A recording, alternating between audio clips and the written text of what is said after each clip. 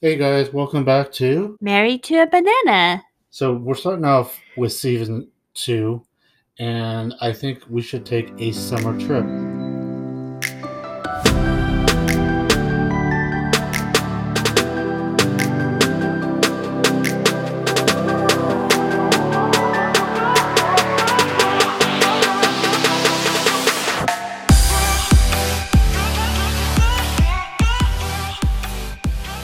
So we're going to be talking about uh, our time in Korea Right. together, and we haven't been to Korea together, but we're going to talk about our experiences when we were there separately, I guess, and hopefully talk about stuff that maybe is similar and what our experiences were. What was your first impression of Korea? So when I went to Korea, it was probably what 10 years, 10 plus years, Right. and I remember that was my first time back as an adult. Mm-hmm. So I never never really got to kind of experience Korea as a kid. Mm-hmm. But I guess when I did go, I didn't really have any expectations. But my first impressions were that to me it's kind of like a I don't know, like East Coast type of city. Because when I lived on the East Coast, it reminded me of like New York. When I talk to other people, I guess a lot of Koreans do say that Korea does have that similarity of like that big city New York type of feel. Yeah, I've heard the same thing. It has the same kind of level of that hustle and bustle. Why were you in Korea in the first place? So that's a good question you asked. At the time, I was taking some Korean courses here in the States, and I think I took about a year and a half, and then I got this urge to kind of go back. I was kind of interested in going back to Korea, anyways, because I've never been there. I was born there, adopted, but I never really had the interest to go back. So I did this language program, and then I looked online, and I actually wanted to do a language program over there. And they had some options where I could live with like a host family and then or live on my own. But I decided to live with a host family and do a language program there. Right. And how long were you there? So I was there in the summer months, basically a really hot summer. Korea is the worst time. Summer is the worst time to be in Korea. Going back to your first question, my first impressions, I'd moved around a lot growing up, so pretty open minded, pretty diverse in different cultures and stuff like that. But when I did come there, I was very amazed of just seeing just all Koreans. And it was something that I wasn't that used to. A funny story is that that doesn't have to do with Koreans, but so I got on the airplane and flew a long time. And when I got off the airplane, um, I think I got in someone's car from the language program. They dropped me off at the host family. Well, they lived, I think, like on the 30th floor, 31st floor, or something like that. So really high. The thing that made it very interesting was that first night I slept on a rock bed. A rock bed? What's that? So a rock bed is basically what it sounds like. It's a bed that's just a slate of rock, like granite or something. Mm-hmm. And I remember not having AC.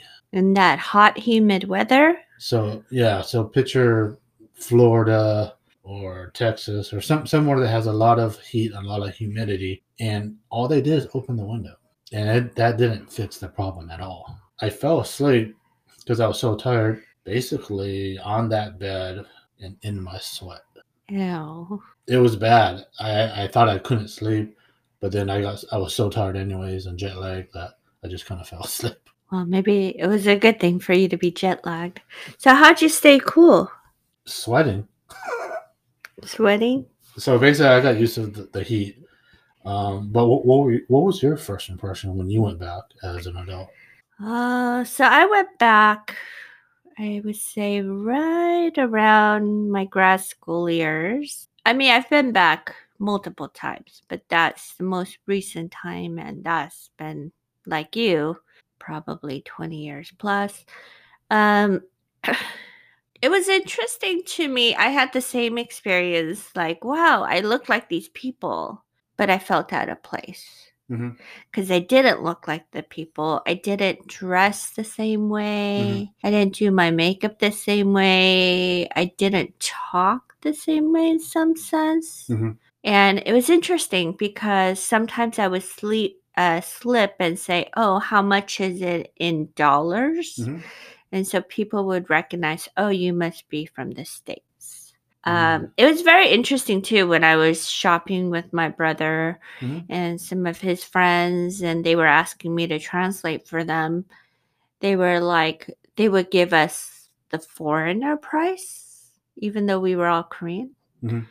and they would give like the locals a discounted price. So that was kind of shocking. And I remember confronting the vendor and being like, "Hey, it's the same product. Why are you basically you know, raising the price on us?" They just had no reason. So they're kind of like panhandling you, sort of. Yeah. Or it was interesting. One day we decided to go to like a fortune cafe where they tell you your fortunes. Oh. And on the list price, there was like, "Oh, locals is this price." And for foreigners, again, they'd raise the price. Hmm. So the first thing they'd ask us was, "Oh, are you a local or a foreigner?" And I remember telling them, "Oh, we're a local," just so we could get the base price because it didn't seem fair that they were trying to raise prices on us. You know what was interesting because with the language portion too, when I was there back in the States, when I learned Korean, I learned and they taught us mainly the honorific. Well, as soon as when I got to Korea, that was not conversational Korean. Nobody used super Right. super formal. Right. And just for you guys, like Korea, the Korean language has honorific suffixes. I guess so.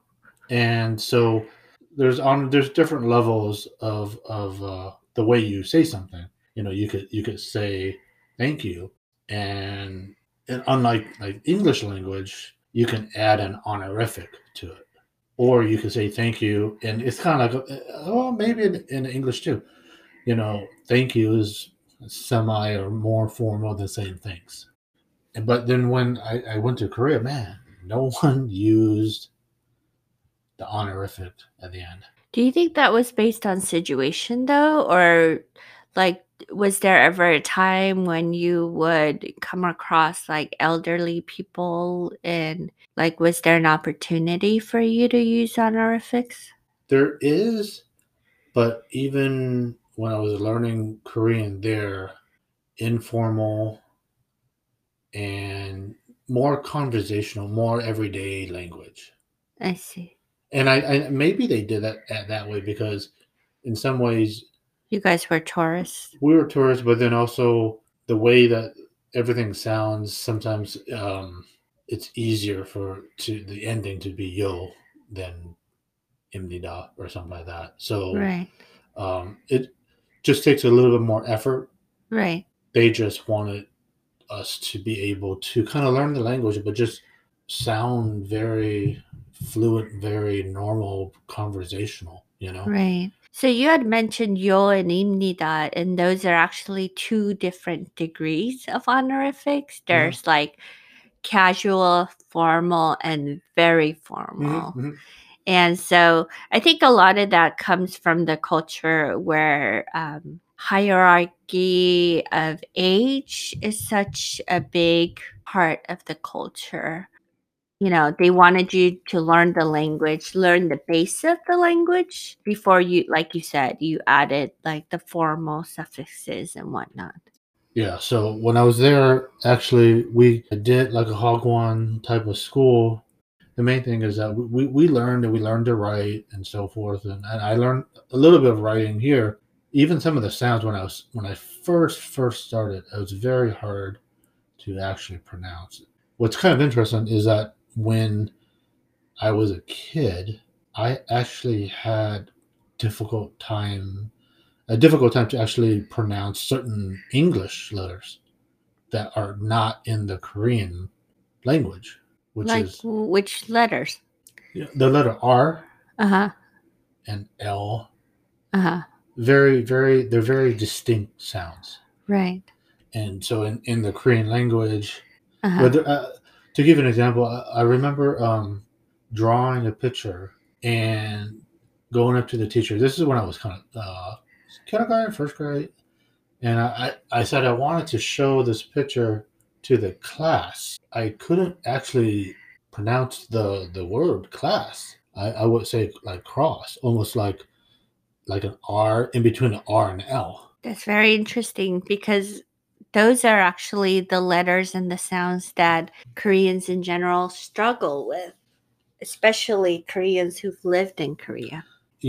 I mean, when I was small, I actually had a hard time pronouncing R's and L's. But eventually, the more you practice, the better you get. But Mhm. in the Korean language, I had a hard time sounding out the U. Mm. And it's funny because my teacher had that sound. My first Korean teacher had that sound in her name, and you have that in your Korean name. That's right. So the sound, I had a hard time, and I remember driving to work every day, driving around all the time, and trying to pronounce that sound and pronounce that sound. And it's so weird because you think because I am, native tongue, native language originally, it would come back to me, but it was so hard. So it's like reverse. I got to reverse language or reverse and learn the language again. Right. What was your favorite part about Korea? I think the most memorable thing about the language program was that we would go to school in the morning and get off, 2-ish, 3 or whatever. But then what I noticed is that in Korea, kids study all the time. I mean, they go to school, they go to after school programs to study, and then sometimes at home. So when I got back home to my host family, instead of just me, going to the room or saying hi, having a couple of conversation with them, they would actually sit me down on the kitchen table and we would have another language tutoring session for I think like 2-3 hours. Wow. So the dad would sit me down, and that's when I learned that one of the phrases, ending phrases, is ship boil. Mm-hmm. So you add that with a verb, it's kind of I want to eat, I want to. I think he really did care more, and I think the one-on-one is kind of the difference is just like any. You sit in a class, you learn something, and then you go home. Him teaching me, I probably actually learned more from him, even though he didn't do the lessons that the teacher wanted, but he did what he thought was important. Wow. So I think he spoke enough English to have a conversation, and I mean the stuff that he taught me, I actually remember more than what I learned in class every day. Maybe you should go recommend him to the Hagwon. But so no, I mean it was very interesting, the language. And what I liked about Korea was I got to actually experience going to Korea not just in the summer, but also in the winter time. So I got to experience snow because we don't have snow here so much. And I realized I don't really like snow. But also, just because I actually have my mom's side in Korea. So just to go back and meet up with family, meet up with kids I've tutored in the past, all grown up, or meet up with friends who happen to be there at the same time was a lot of fun too. And hopefully we can I think go back and visit. I think definitely we are gonna go back, and then this way, then we can actually experience it through a different lens. Instead of being as a married couple. Yeah, as a married couple. It's been a long time for me and a longer time for you. Right. Mm-hmm. So it'll look a little bit different for me, and I think a whole lot different for you, to be honest. Right. And so we're gonna actually, I guess, end the episode here. Sounds good. So See you soon. see you guys next time. Bye.